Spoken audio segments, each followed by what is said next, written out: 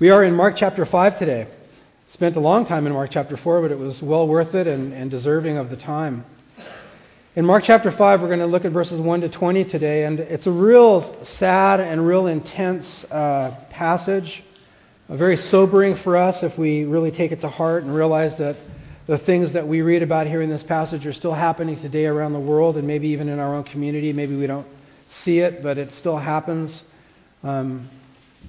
I've entitled the message, The Man of the Tombs, and it's about a man who's demon-possessed.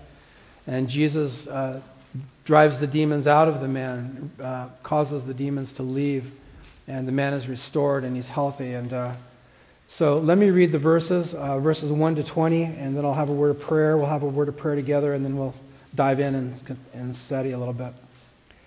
Then they came to the other side of the sea, to the country of the Gadarenes. And when he had come out of the boat, immediately there met him out of the tombs a man with an unclean spirit, who had his dwelling among the tombs. And no one could bind him, not even with chains, because he had often been bound with shackles and chains, and the chains had been pulled apart by him, and the shackles broken in pieces, neither could anyone tame him.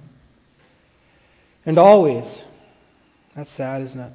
Always, night and day, he was in the mountains and in the tombs, crying out and cutting himself with stones. But when he saw Jesus from afar, he ran and worshipped him. And he cried out with a loud voice and said to him, "What have I to do with you, Jesus, Son of the Most High God? I implore you, by God, that you do not torment me." For Jesus said to him, "Come out of the man, unclean spirit." Then he asked him, "What is your name?" And he answered, saying, "My name is Legion, for we are many." And he begged him earnestly that he would not send them out of the country. Now a large herd of swine was feeding there near the mountains, and all of the demons begged him, saying, "Send us into the swine that we may enter them." And at once Jesus gave them permission. Then the unclean spirits went out and entered the swine. There were about 2,000. And the herd ran violently down the steep place into the sea and drowned in the sea. Now those who fed the swine fled and told it in the city and in the country. And they went out to see what it was that had happened. And they came to Jesus and saw the one who had been demon-possessed and had the legion. And he was sitting and clothed and in his right mind. And they were afraid. And those who saw it told them how it had happened to him who had been demon-possessed about the swine. And the people began to plead with Jesus to depart from their region. And when he got into the boat, he who had been demon-possessed begged him that he might be with him. However, Jesus did not permit him, but said to him, "Go home to your friends and tell them what great things the Lord has done for you, and how he has had compassion on you." And he departed and began to proclaim in Decapolis all that Jesus had done for him, and all the people marveled. Lord, I pray that that would be like our lives, Lord, that we tell all the people what you've done for us, and they would marvel, Lord. May we have radical, life-changing experiences with you. In a moment or over a prolonged season of time, Lord, you're here to change us, to heal us, to bring us health, to help us think right, help us want the right things, to help us turn away from sin. You're here to save us here and now and also for eternity, God. Jesus, you came to forgive us of our sins. You died on a cross to forgive us of our sins. And that's just the start. Then you take a life and you change it, Lord. So have your way with us today, we pray, Lord. And may you get the glory for it, Lord. We pray in Jesus' name. Amen. The geographic location, we are told in verse 1 that it's a place called the Gadarenes, and it has a number of names. It's also called the Gerasenes. It was predominantly a Gentile area. It was kind of an ungodly area. And there's a little bit of debate among commentators about who the population was. Some people say that it was predominantly Gentiles, which are people that don't believe in the true and the living God, and they probably were involved in some kind of idolatry or just settled for atheism or something like that. But there's also some evidence and some thought that it was inhabited, and the population was a lot of backslidden Jewish people. And what had happened centuries before, if this is the nation of Israel here, and you're looking at a map north, south, west, east, doing it backwards area, and when the children of Israel had come out of Egypt and had been rescued and released and wandered through the desert for 40 years because of unbelief, but when they came to the promised land, they came up from this side, And there were 12 tribes, and God said, I'm going to give you this land. There's people in it that I want you to drive out. They're wicked people, and they need to be judged, but come up on this side and cross over the Jordan River. And so as the story goes, and it's recorded in the book of Numbers in chapter 32, that there were about 2.5 tribes that said, we're happy to settle. We're happy to settle here. We're happy to settle on the east side of the Jordan. We know, God, that you've given us a land, sometimes called the Promised Land, the land of Israel. We know that that's your intended destination for us, but we're okay to settle for a little bit less. And so it happened. They fought for their brethren, but then they retreated back and they built cities for themselves on this side of Israel. This is where this is taking place.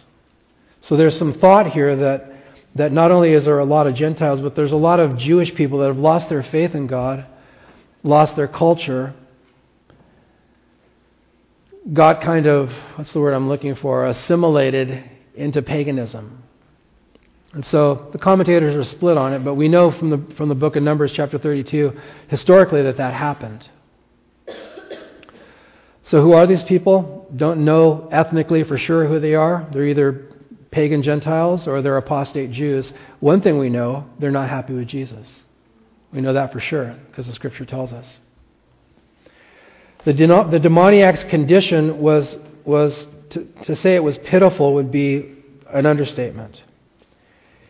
It says in verse 2, and when Jesus had come out of the boat, immediately there met him out of the tombs a man. And he's a horrible man, and he's a dangerous man, and he's a frightening man, and he's an intimidating man, and he's a demon-possessed man, and he's naked, and he lives where dead people live. And he has superhuman strength, and he intimidates people and frightens them, and they bound him. When it says chains and shackles, that means hand and foot. So they bound his feet together, they bound his hands together, and with this superhuman strength, he could just break those things. So it's just, nobody wanted him. He's a threat to society.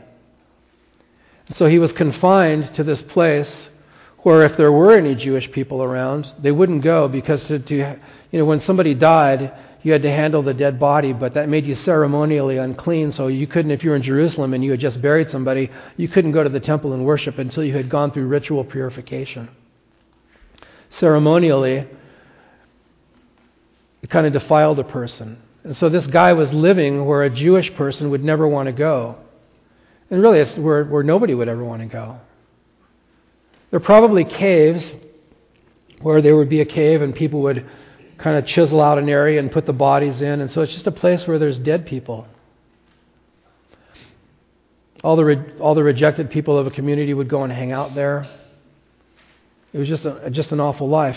But my point in verse 2, and it's easy to read over it, it says, out of the tombs a man came. And for all that we would see about this guy, all the threatening and all the fear and all the wickedness about him and all that was wrong with him, he's still a man. And he's still created in the image of God. And he's still a man that needs the love of God. He's still a man that Jesus loves. And so Jesus didn't just see a demoniac, he saw a man. And it's just good for us to never lose sight of that, because sometimes we can see people in our lives and we see all the wickedness about them and all that's wrong with them, and we forget that they're a man or they're a woman. Underneath all of that mess, underneath all of that wickedness, underneath all of that self-destruction, there's a person there that deserves God's love, that God wants to pour out His love on that person.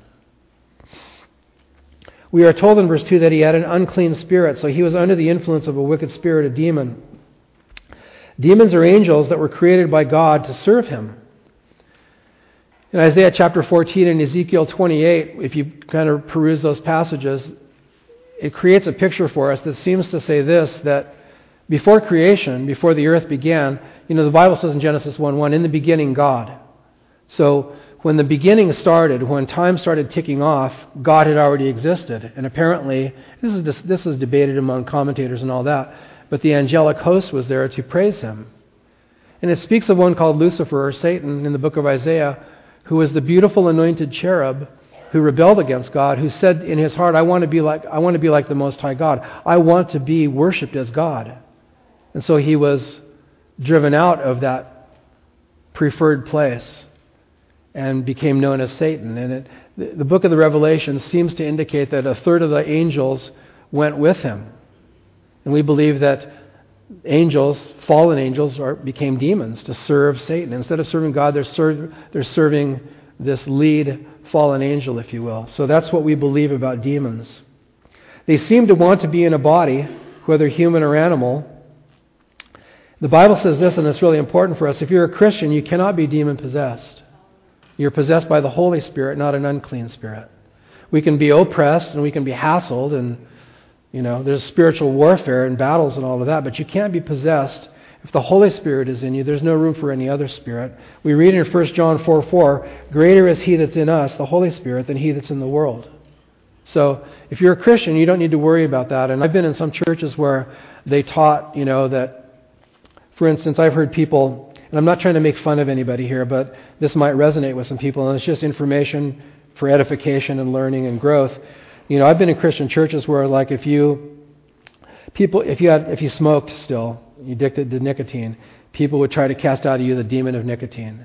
Or if you ate too many desserts, they'd try to cast out the demon of sugar. And it's like, there's no scriptural reference for that, but if you're a young Christian like I was, and all of us are at one time, you can have great intentions, and if they're such nice people, and you can start to believe this stuff perhaps, but there's no biblical support for that.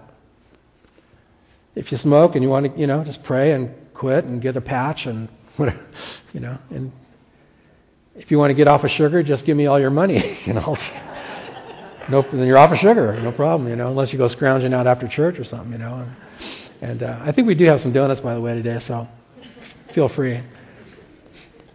But a Christian can't be demon-possessed, so you don't need to worry about that. Oppressed, yes. Hassled, yes. Lied to, yes. Deceived, yes. Not possessed.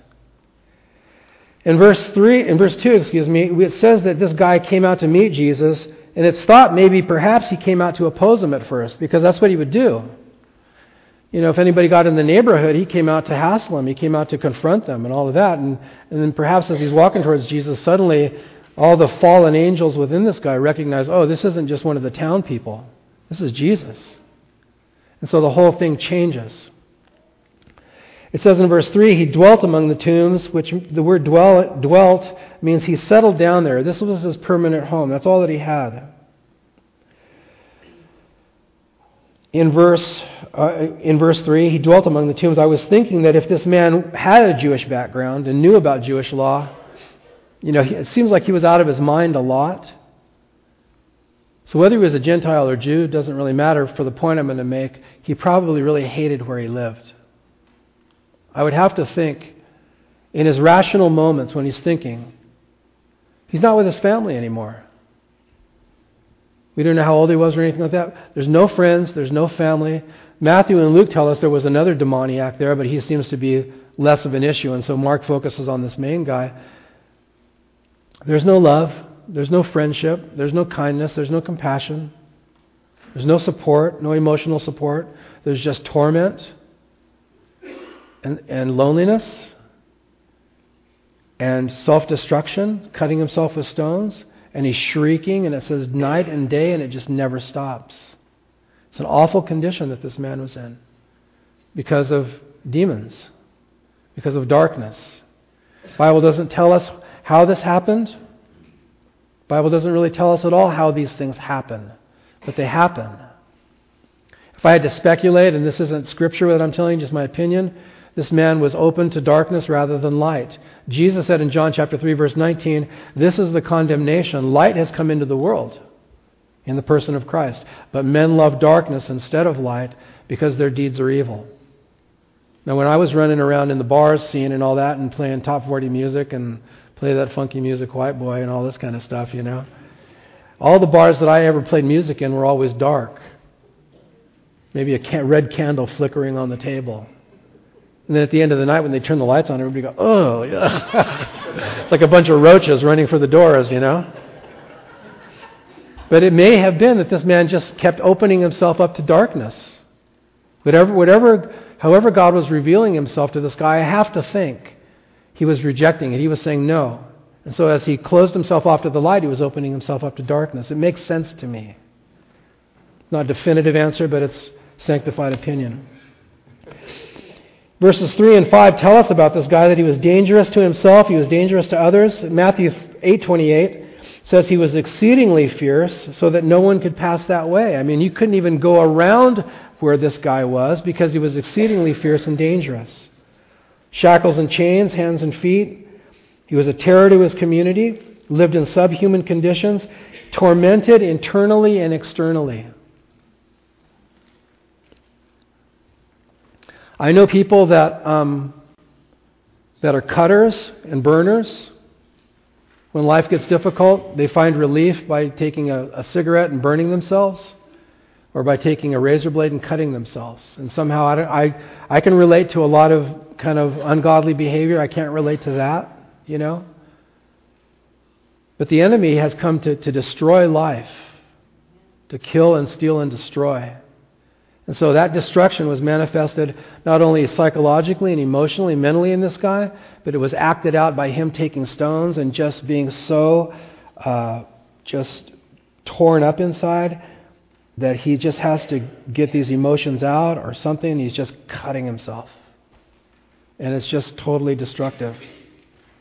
He lived like an animal. He had superhuman strength, but it wasn't used to help anybody, only to inflict pain on himself.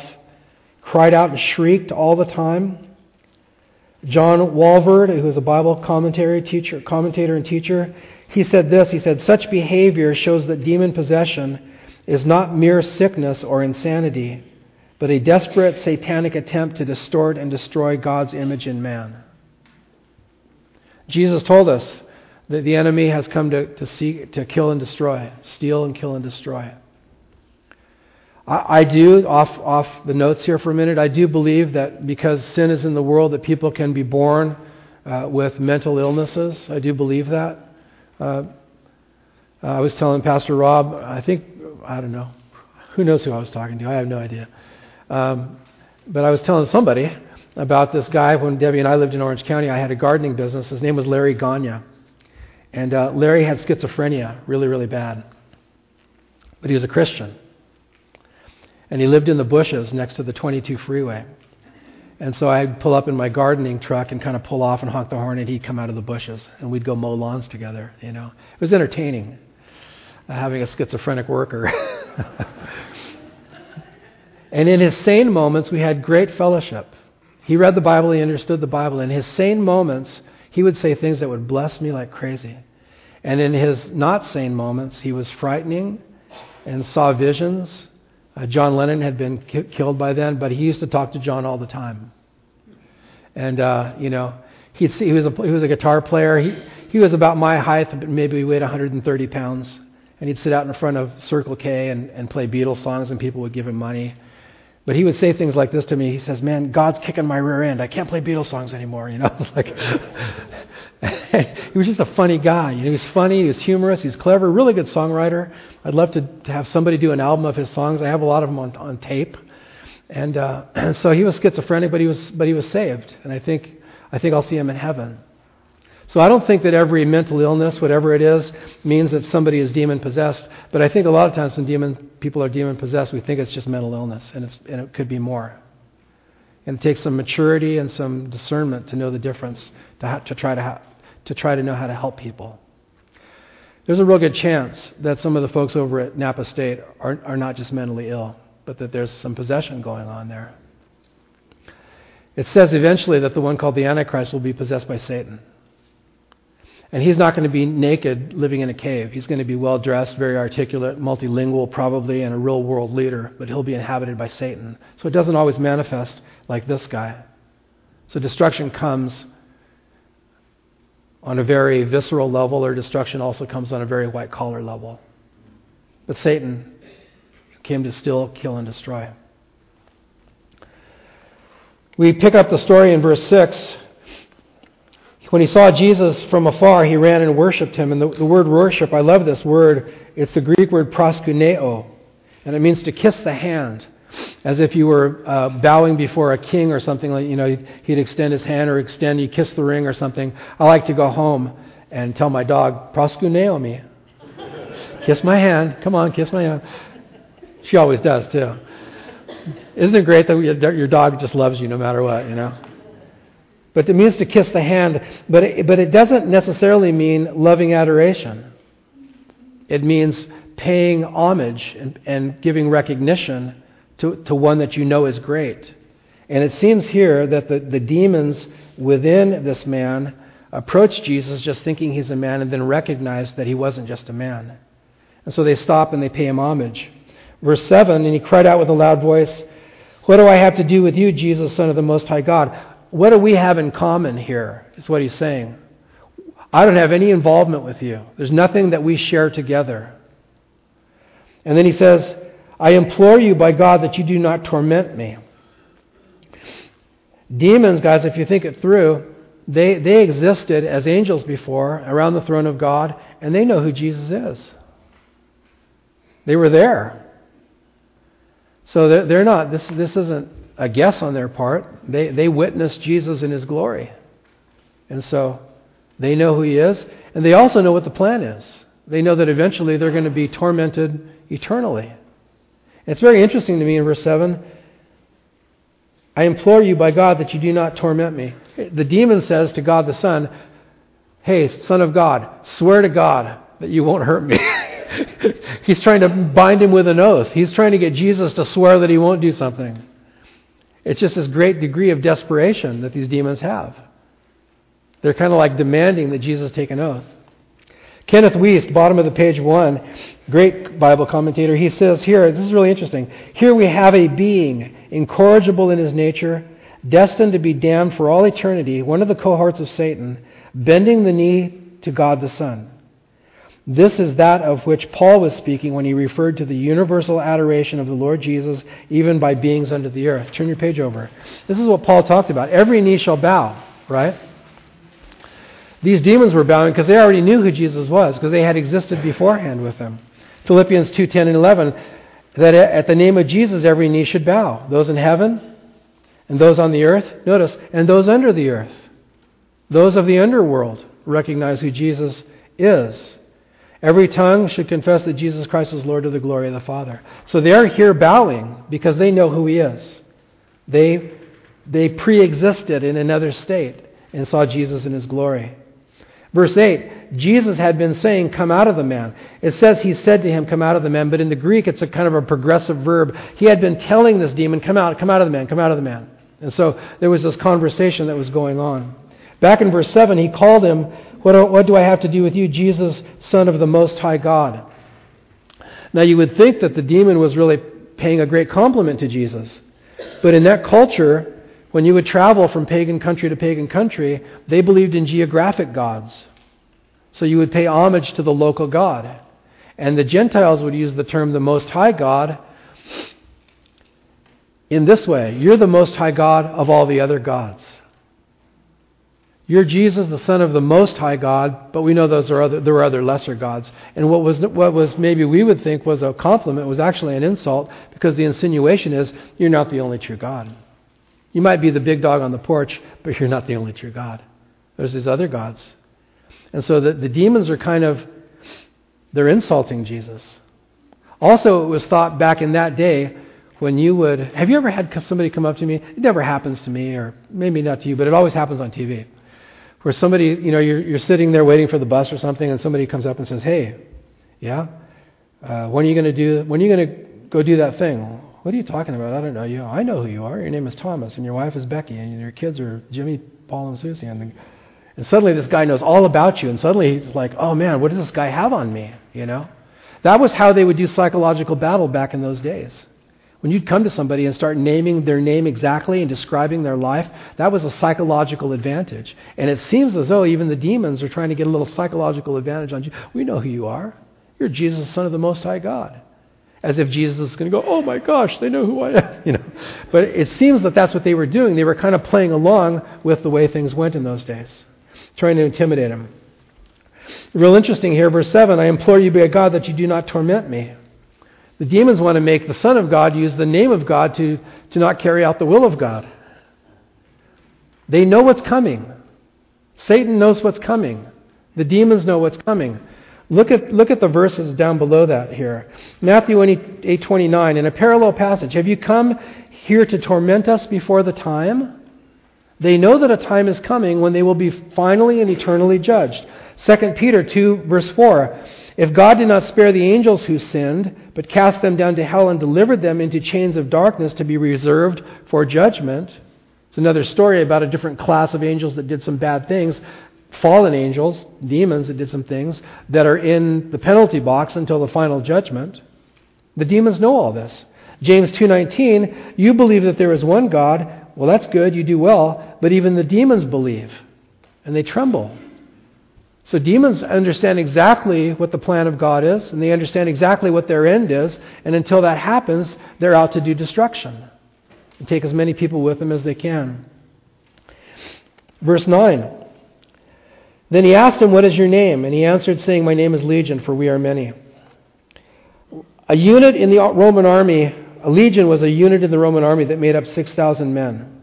And the guy probably didn't have 6,000 demons, but it at least means many demons. Kenneth Wuest once again said this, it's an emblem of irresistible power.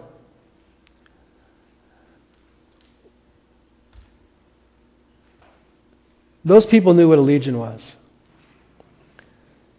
You know, and when Jesus said, what's your name? They didn't say Manny, Mo, and Jack.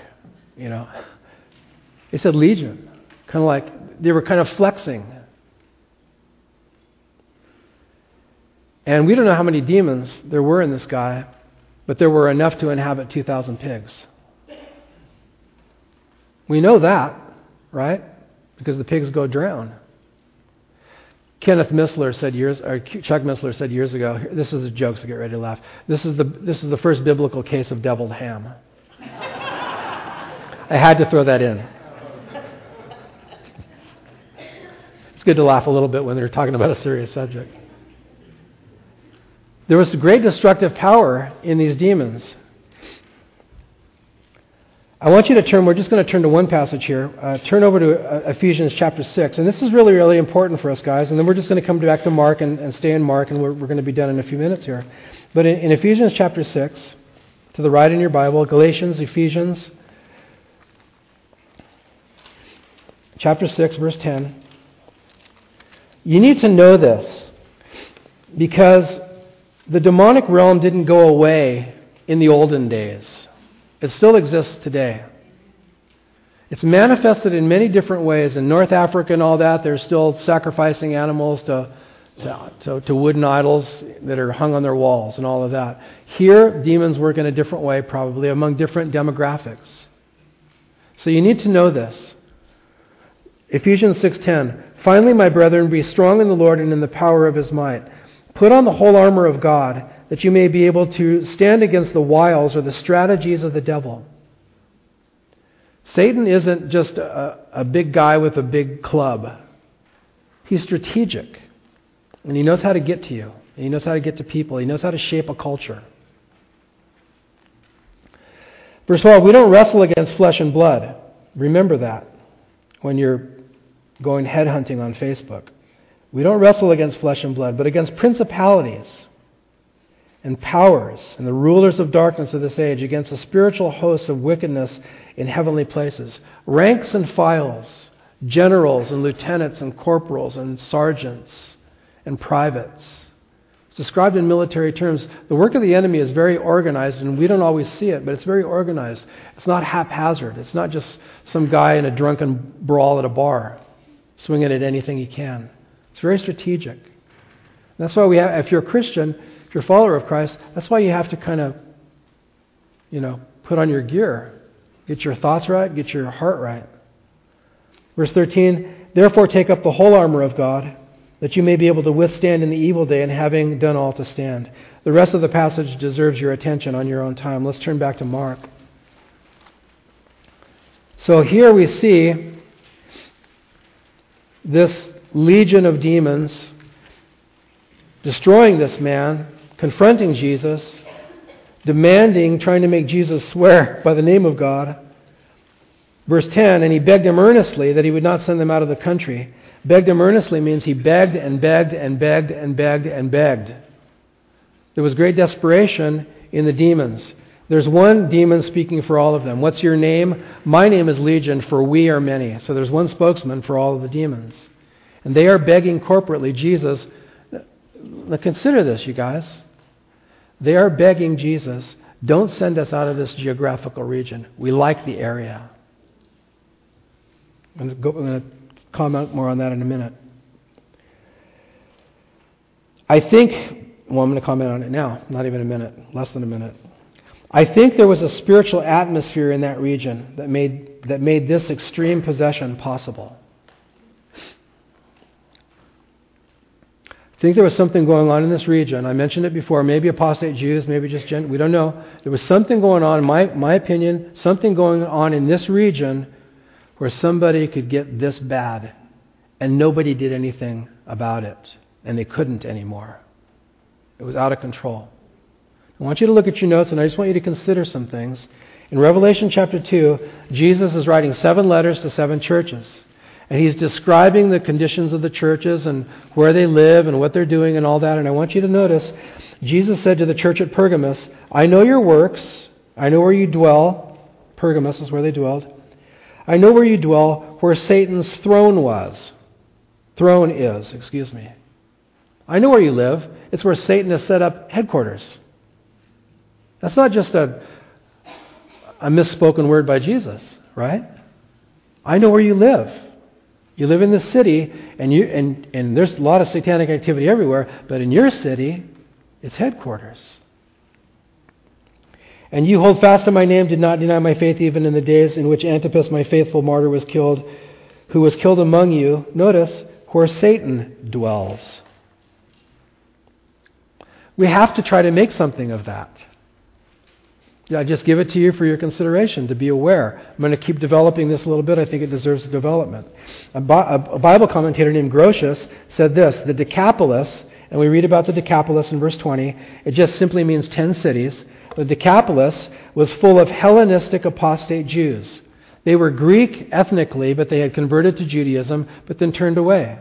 So they knew the Word of God, and they knew about the true and the living God, but they turned away. This area was loved by demons, in this guy's opinion. They had thrown themselves out of the covenant of God. The people that said, we don't want God anymore. Please connect the dots. Be a thinking Bible listener today. He who has ears to hear, let him hear, right? Jesus says that. I want you to think about this, okay? We're almost done. They had thrown themselves out of the covenant of God and had thereby given Satan power over them. We don't want God, so there's a spiritual vacuum. Guys, spiritual vacuums do not get left empty. They get filled with something. And some suggest that, having by experience the demons, they got the knowledge of the dispositions and manners of the people of that country. And they, the demons, could the more effectually do them mischief by their temptations. The demons are like, where can we go and raise hell? I know. Let's go to the Decapolis. They've rejected God en masse. They won't oppose us. They'll be open to us. I just discovered something about the San Francisco Bay Area. You guys are going to hate this. The San Francisco Bay Area is the most unchurched region in the United States. Proven by the Barna Group, who does all these studies. So, is it hard to be a Christian? I talked to my Christian buddies in Southern California. How's your church? I said, good. Well, how many people you got? Oh, we got this many. Oh, we've got 2,000. I had a lot. Good for you. Come up to the Bay Area, big guy. God only sends His best to the Bay Area. I know. I'm teasing, kind of. Not patting me on the back. All I'm saying is, I think it's a legitimate biblical thing to recognize that geographically some areas are harder than others. Barna Group also discovered that the San Francisco Bay Area is not only the most unchurched, it's the most de-churched. More people leave church in the San Francisco Bay Area than anywhere else in the United States. So if you're having a hard time with your walk, that brings some understanding to the situation, doesn't it? I heard one of the broadcasters and one of the owners or administrators or something, managers of KFAX Radio, I heard him say years ago, the number one influence of San Francisco is influence. And so I think it's true. So these demons said, you know what? Don't send us out of the area. This is a good area for us to work in. We don't want to leave this area. And they're begging him. So I submit that to you for your consideration. Verse 11. And please don't say, oh man, we got to move. Yeah, it's expensive to live here, and it's spiritually a little harder here than some areas, for sure. And I'm sure in other places around the world it's much harder than the San Francisco Bay Area. But I think it is a little tougher here. I do. I'm in a really good fraternity of lead pastors, and we get together regularly. And we all go through the same thing. It's difficult in many ways. I'm not crying in my beer or anything, or crying in my holy water. There's scriptural precedent for that. So I'm just sharing it with you. And here we are going over this verse. The demons didn't want to leave the area. They liked the area. But Jesus wants to do a good work here, amen? He wants to bring revival to the San Francisco Bay Area. May that be the new influence that San Francisco eventually puts out. So the Lord wants to use you. If some people are moving and they need to buy a house and raise a family, and that's fine. But I really just want to admire and commend Christians that saying, you know what, God has us here. I'm buying my plot over at Tula Cay, and I'm not leaving. We're here. We're here for the long run. We're gonna serve the Lord in this area that seems to be a little tougher. And if the Lord's calling you somewhere else, that's okay too. Because Satan is like a roaring lion. He's going everywhere. So, verse 11 to 13. Jesus grants, the demons begged, saying, send us into the pigs that we may enter them. Jesus gave permission at once. Jesus wasn't the cause of the destruction of the pigs, but he allowed the demons to show their true colors. There's some swineherds there. Jesus, I believe, wants the swineherds to see the destructive nature of demonic activity. And where's it going to hit him? It's going to hit him in the wallet. So Jesus grants the request. He doesn't try to talk him out of it or anything. He grants the request, and apparently the demons don't want to be without a body. And they go rushing down into the lake, the deviled ham thing. You guys laughed, I'm glad. And they're drowned in the sea.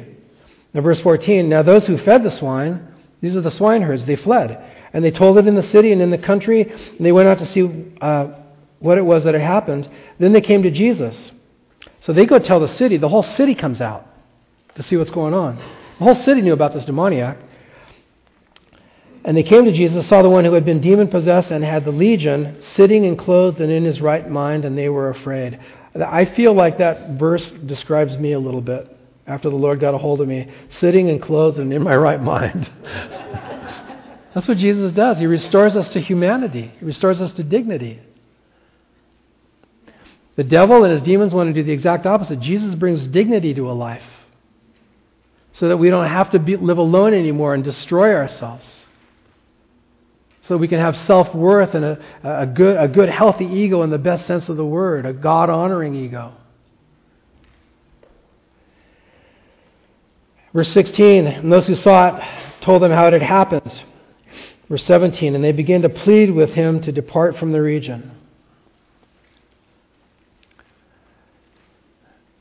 It's a strange response that they had. I'm going to read it and make a few comments, and then we're going to take any questions if you have any, and then we're going to close. But verse 17, they began to plead with him to depart. And so he did.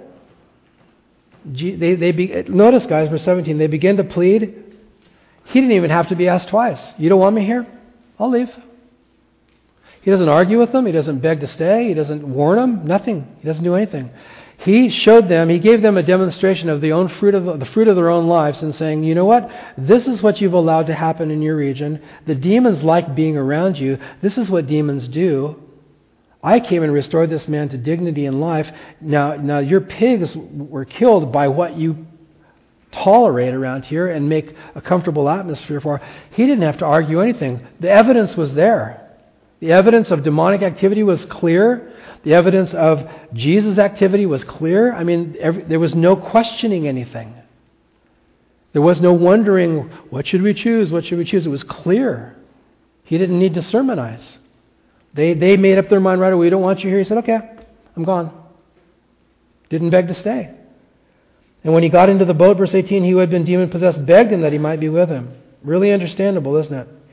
However, Jesus did not permit him, but said to him, go home, tell your friends, tell them the great things that the Lord has done for you, and how he has had compassion on you.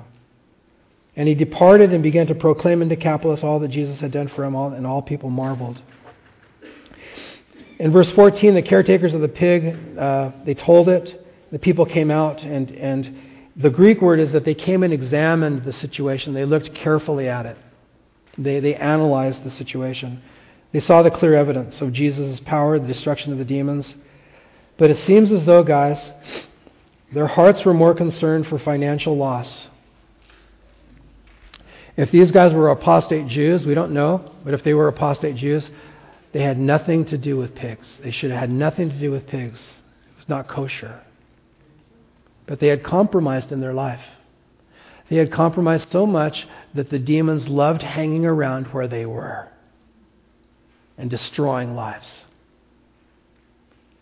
So Jesus just kind of gave into them all and said, this is what you want? Okay. This guy very naturally wanted to go with Jesus. Jesus said, no, you have a mission. You're now ordained as a missionary. Go home.